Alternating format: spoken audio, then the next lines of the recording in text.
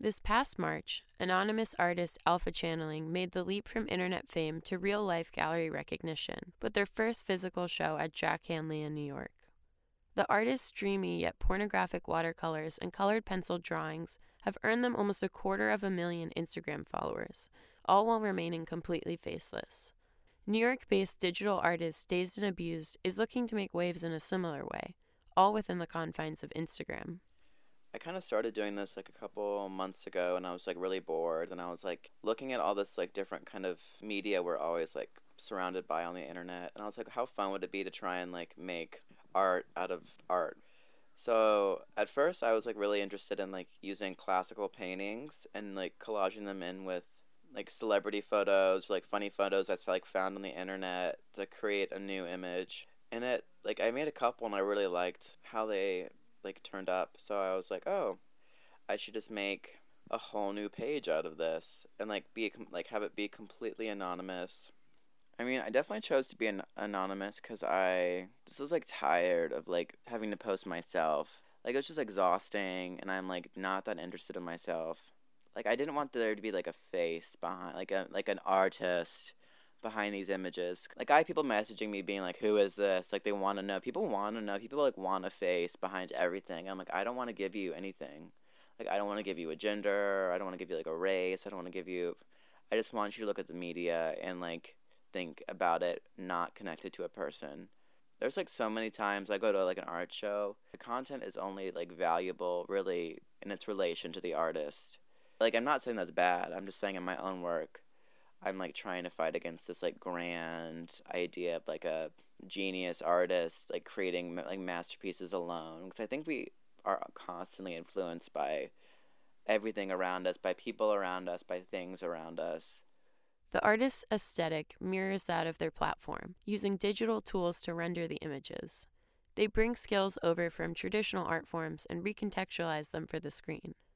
I started off in photography, mostly like doing still lifes and portraits, and then I kind of moved off into like collages and I hadn't done any of it in a while. Like I was focusing on writing and kind of like creating different stuff. But then I like realized that like when I found this one app, I realized that like I could bring all those like different skills into this one art making process. When asked about how they create the images, Dazed and Abused reluctantly gives up their secret. It's this app called Blender. Well, maybe I shouldn't give it away, but whatever. And it does a really good job. It like does a better job than Photoshop. It's like putting the images together in like a new way, and it also like adds an element of chance, because I never know exactly what the image is going to turn out to be, and sometimes it's like shit, but most of the time it's like very cool, like better than I expected, and that's kind of fun. It's like a technological intervention to the art making process. The blending together in a kind of intentional way of like different famous paintings, different celebrity photos, different like Instagram photos that I think are like pretty cool. Different like a lot of stock photos. Like when you Google a word and like it comes up with a stock photo, I think those images are like fascinating, of the ways in which we've like used images to like describe feelings and words and visuals. So and just like blending that all together, I think there's like some really cool results that can come from like from that. Some of my stuff, it's like it's like art, making fun of like media, making fun of celebrity culture. When I asked Dazed and Abused if they could describe one of their pieces, they chose an early one that melded together the faces of Justin Bieber and Narcissus. This is a photo I took from Justin Bieber's Instagram, which I love because his photos have so much kind of like abstract content and are like really weird for like a pop star. So I really appreciate him. Thank you, Justin. Um, but so I took this photo and I cropped it. It's like a photo of him looking over the edge of this like mountain or something, looking at water, like he's looking at his own reflection. And I was like, wow, that's like so much like that old painting of Narcissus. And I was like, oh, I really want to combine those two. So I like put the two photos in the Blend app, and then it came out as this like magical like portrait of like Justin Bieber looking in the water right next to that old figure, like looking at his own reflection. Like we live in the era of the selfie, and I think this photo is really fun and kind of like playfully commenting on that, and like taking a old super old painting with like a new pop figure, kind of like Like these things we've been dealing with since like the beginning of time, like vanity and narcissism. It's like not just a new thing.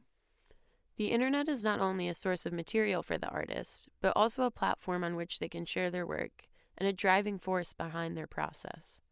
Because of the internet, we are completely like oversaturated with images all the time.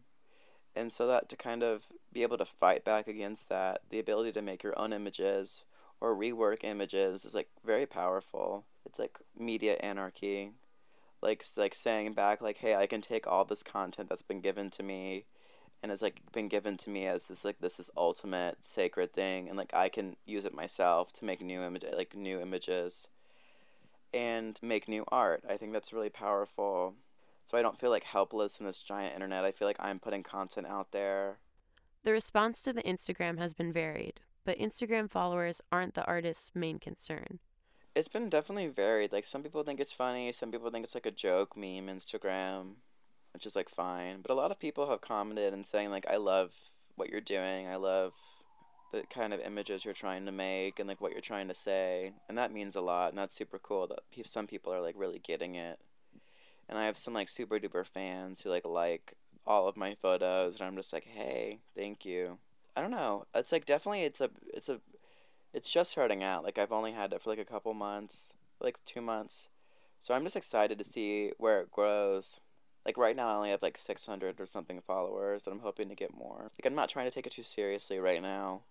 I'm just trying to see it as like a fun way to explore content making and also like explore new ways of like like putting out art and also having people rethink their own attachments to like media images and like historical art images. I mean, we hold up certain like Picasso paintings are worth like $100 million. And I think that we need to rethink that kind of putting on a pedestal of any kind of image and kind of make it more like a universally so that like a more homogenized process so that more people can like partake in it and create their own content because that's so fun. It's like nothing's more fun than putting out your own content contrary to just like constantly consuming it.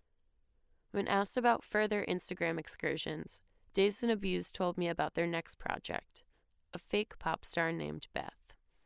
I don't know, I was like having so much fun with the first one. I was like, I want to keep this going. I want to try out different things. And I thought, how funny would it be create like a robot pop star?